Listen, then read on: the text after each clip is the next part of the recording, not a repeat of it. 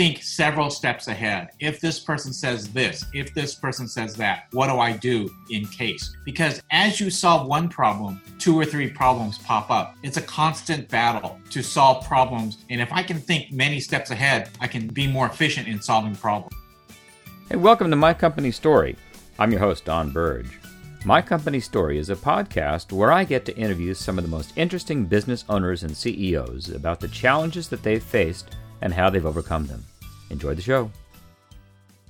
Hi, I'm here today with Dr. John Su. John is the co-founder and CEO of a unique company called the iPill Dispenser. And the iPill Dispenser is a solution to the opioid crisis in the U.S. And John will tell you a little bit about his background and how he happened to get into trying to tackle this big, monumental problem in the world. So, John, welcome to My Company Story. Hi, Don. Thank you for having me. Pleasure Sure, John. to be here. John, can you tell the audience, if you can, a little bit about your background? Now, you're a physician, I understand. And so tell us what you've been doing as a physician and how long, and then what led to what you're doing right now. Sure. Thank you. I've been a physician for 28 years. I practice anesthesia and chronic pain management. So that means people who have pain and they need management of opioids, need management of drugs, diagnosis of pain, and also treatment of pain. So what led to me doing this project is the fact that most people who come to me asking for opioids, they come early, or they come in with a story saying that the pharmacist didn't give them their drugs completely, or their wife or child or husband took their pills, or wife took their pills. So I had no way to monitor opioids. So I wanted a solution so I can better take care of my patients, prevent them from abusing and becoming addicted to opioids. So you have patients walking into your practice who are in pain, real honest pain, and you're helping them with opioids, but you saw that you were suspicious that there was maybe something going on that didn't seem quite in the up and up. Is that correct, more or less? Yes, that's correct. When a patient comes to me 2 weeks early and says, "Doctor, I don't have any more opioids. The pharmacist didn't give them to me. I need another prescription." And they would have small pupils and they would be a little sluggish in their speech. So I assumed that they were abusing opioids and needed more. They were also, when I didn't give them opioids, they were very anxious and angry. So I think that they would possibly abusing or becoming addicted to opioids. So you saw this as a real problem going on in the world, and we read about it in the news quite a bit. And so what did you develop, or what are you doing now to help that crisis? Well, I was going to work one day and I thought about my car fob. Only I can use my car with my car fob. And I went to go to the bank because we were going to do something later that evening, and I had to use a ATM card and a personal code. So why can't I develop something like that for opioids at home? In the hospital and in pharmacies and even in my office, opioids are triple locked in a secure location. When patients take their opioids at home, it's free. Yeah, there's no one telling them. Child-proof cap that you just pop off, and you've got all of your pills right away if you want to sell them or use them, right? Right. 1 in 4 opioid overdoses today is with children, and children are smarter these days. They can pop open that pill very easily. It was never meant to prevent adults from abusing drugs. So you developed a product or a package, I guess, that the opioids would go into that have to describe what that package is or what's unique about that. Well, we use a person's own cell phone. No one loses their cell phone. It's a fingerprint, facial recognition, and personal code. That means that only the person who I prescribe opioids to are going to be able to access opioids in the prescribed prescription. That phone wirelessly connects to the dispenser. That dispenser, if it is tampered, it will break down the pills. It will actually destroy the pills. So you can't get more than prescribed. So it's like that Mission Impossible thing where the envelope burns after the mission has been told. Then, right? It self destroys if someone tries to tamper with it. That's right. In fact, I'm trying to make a dent in the 3.3 billion unused opioids that actually enter our cities every year. Wow, that's a huge amount. It's huge. 60 to 70% of the people who abuse opioids don't have a prescription for prescription opioids. Wow. So with your system then, someone uses their iPhone, facial recognition, it sends a signal, Bluetooth signal, I imagine, to the box where the pills are that they just picked up from you or for the pharmacy. It then opens that box up and only drops out one pill at a time, or what goes on then? Well, the box is never opened. Okay. Because anyone can actually break into a box. But I went one step further, thinking ahead. What happens if you destroy the pills? Then they won't want to break in. So the pills are sent out of the dispenser through a small little tunnel, and you can't get any more except those prescribed. It's like a Pez dispenser then. Well, I kind of like it to be called a super highfalutin Pez dispenser. Okay. All right. But one little pill drops out when the iPhone tells it recognize the person at the right time. A pill drops out. So it prevents misuse and prevents someone breaking into it, because then it destroys all the pills in there. Is that right? That's correct. That's wonderful. So where are you now, John, in this? You've got this designed. I imagine it's patented and it's ready to go to market, or is it in market or testing right now, regulation? Where is it in the life cycle right now? We have 3 patents covering the iPill platform, the iPill app, the iPill platform, the connection, the destruction of the pills. We are a Class 1 FDA registered product. We have a reimbursement scheme because on August 31st, CMS said that they would cover reimbursement of FDA designated breakthrough products, which the iPill is. We are ready to produce products for 2 purchase orders. We are raising funds to make sure that we can produce those products. So we're ready to commercialize. Great. So I know generally on this show, I have folks who are on who have revenue going on and are have businesses that are running. I know you've got 18, 20 people working for you on this project right now. However, I want to mention to the audience, I felt so strongly that what you're doing is such a good cause. I wanted to get your story out there about what you're doing to prevent this huge, or help make a dent in solving this huge problem out there. But John, what are some of those challenges that you have had along the way toward bringing this wonderful product to market? Well, one of the biggest products is, being a startup, I think outside the box. And if you get a lot of people who actually do the same job and they don't want to think about outside the box and they're very comfortable in where they are, it's hard because you have to re-educate them in thinking a different way. The opioid crisis is 20 years old, and the overdose rate keeps on increasing every year because we've been doing the same thing over again. We just keep doing the same thing over and over and over again. And so you're trying to come up with a new creative out-of-the-box solution to this problem of overdose of opioids. Right. The end user of opioids is not the patient. It's the pharmacy. So I'm taking the last mile of security between the pharmacy and the patient by making a secure box, by making sure that only the patient can take only a certain amount of drugs. I'm making it the continuity of care from the hospital all the way to the patient's home. So, John, in that last mile, what is the challenge that you're facing? Are they regulators? Are they pharmacies? Are they doctors? Are there pill companies? I mean, where is the struggle or the rub to get to that last mile? Oh my gosh, there are so many issues. Regulatory, NIDA, NIH, they have a lot of issues in terms of treatment of addicts or people with opioid use disorder. There's a lot of people. They need to treat those people. Their focus has not been on prevention, even though it's been 20 years and even though the opioid overdose rate has gone up every year. Their concept is the end user is the pharmacy. So after the pharmacy, they just let the patients decide. The next thing is the doctors. Doctors were told that pain is a fifth vital sign, so they've been writing opioid prescriptions. Most doctors didn't do that, but the regulatory bodies have said that pain is the fifth vital sign. All patients should get opioids. Wow. And so there's a lot more being prescribed out there then in the world. So John, how are you overcoming some of these challenges, especially dealing with the regulatory bodies that are out there that are created around a different paradigm? And how are you overcoming these challenges?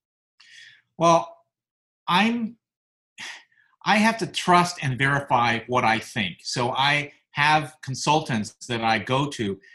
I have to trust them and verify how they think, and then apply it to what I'm doing.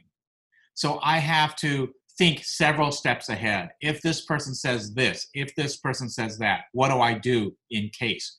Because as you know, as you solve one problem, 2 or 3 problems pop up. It's a constant battle to solve problems. And if I can think many steps ahead, I can be more efficient in solving problems. So can you give us a quick example of what happened recently in real life where you had to trust but verify a situation where someone said something? I have patients who are on opioids for a long time. I wrote a prescription that the patient took to the pharmacist. The pharmacist decided they did not want to fill it. They thought that the opioid amount that I wrote was too large. Then the pharmacist called me and said, how come you're writing this prescription? You know, we have the CDC says that we can only write for 90 MMEs. And I said, this patient has been on opioids for 10 years, the same dose, and has not increased or decreased their dosage. This is a person that's dependent, not addicted, not abusing. And I told the pharmacist, if you don't fill it, they could go into withdrawal. As a pharmacist, how do you treat withdrawal? I've done my job. I've written for this opioid prescription for this patient. We need to work together so we can make sure, you know me, I'm not a pill mill. I'm a doctor that cares about my patients. Please fill the prescription so my patient can get pain relief. So John, how will the iPill dispenser enter into that conversation or enter into that scenario? So now that if the iPill dispenser is out and available right now and you have that on the market, how will that change that story? Well, then the pharmacist understands that they're not going to be at risk. You know, when a patient overdoses and dies, the lawyers sue the doctor and the pharmacist. So in that situation now, because the patient can only get a set amount of drugs per day, only as prescribed, then the pharmacist gives the iPill to the patient. I write the prescription. We are safer because we are less liable because now the patient can only get the drugs as prescribed. I see. So it's not only beneficial for the patient for obvious reasons, but it's beneficial for the pharmacist and for the doctor prescribing it, because if that patient does pass away, his lawyers then will come after the pharmacist and come after the lawyer, come after the doctor, and the iPill dispenser can prevent all of that from happening then. That's correct.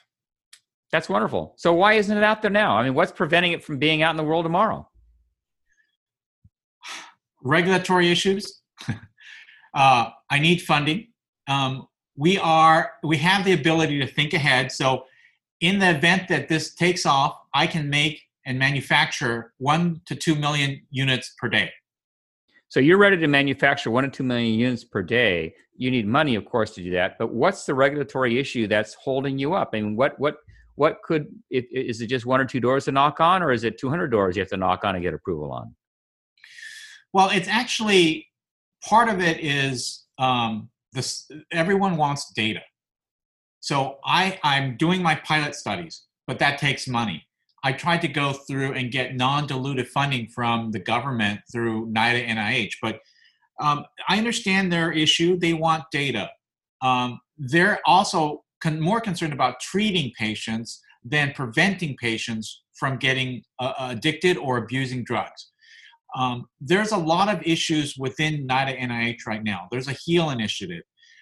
Part of the problem is people need to treat the human factor and also the pills. There's no technology out there that combines the two except for the iPill. Wow. I mean, it seems, I don't know the industry that well or what your competition is doing, but I mean, what else is out there that they're saying, well, John, we can't do this. We can't approve this right now because we're going down this other road or because we have another method. Is it anything like that? Or is it just because, I mean, why can't someone just say yes to what you're doing and move ahead? Well, even the government agencies, they ask me for my commercialization plan. How am I going to bring this to market? How am I going to make money? I really want science to support this. I don't want money to support this to save lives. I'm still a doctor. And when you have science supporting this, that means science won, not money.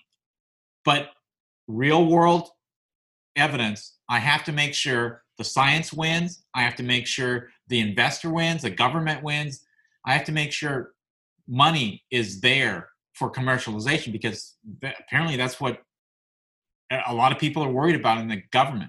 Right. Well, it would drive it, but it does seem like it's a product that could be made cost effectively at that volume and sold and sustain itself from programs or from simply, just making a dent in that huge opioid crisis would solve a lot of problems. And aren't there other unintended consequences to this crisis as well that are costing quite a bit of money and lives? Yeah, this is a pill problem. And that's the impression that NIDA, NIH, and the government policymakers have an idea. It's not just a pill problem. You look at the COVID epidemic, the pandemic. In the COVID pandemic, people seek refuge in something that's going to decrease their stress. Alcohol, opioids. The opioid overdose rate went up 18% in March, 29% in April, and 42% in May. Wow. And we haven't done anything. We're still trying to decrease pills. We're still trying to make, the doctors are prescribing too much. Let's put them in jail. Right. They're trying to push Suboxone, Narcan. Those are pills. But understand that from the COVID pandemic, people make a decision to take pills. You have to look at treating the person and treating the pills together. And This is what the iPill does. Right. We have cognitive behavioral therapy apps. We have apps to help behavior, and we also manage the pills. Wow. That's wonderful, John. And you have a whole team of people working with you in your company now to get through these regulatory bodies to make it happen as quickly as possible. Do you think we'll see something in 2021? I would like to fulfill my purchase orders by the end of the year. Every day, 130 people die of an overdose. Wow. And to me, it's on my back because I'm really trying my hardest to make sure we bring something out to prevent those deaths. Right. I mean, people that, COVID, the solutions, vaccines, everyone seems to be working on that. That's big in the news these days, but opioids been around for so long, it seems to be lost in the news cycle. And yet it's just as important as any other problems that we have here affecting our health in the country. That's right. And, above all else, if people understand, this is a cultural issue. It's not just about pills. I'm a fan of history. In the opium wars in the 1830s and 1850s, the Chinese population was so afraid of taking opioids because they would shame the family that they will tolerate pain so they don't get addicted to opioids, so they don't shame the family. Wow. When I see patients today, I have patients who are Asian, Chinese, from different countries. Doctor, don't give me very much opioid. I don't want to get addicted. Wow, that's incredible, John. John, what an amazing story you have and a great company. If anyone wanted to get a hold of you, what's the best way to do that? Well, I'm very open.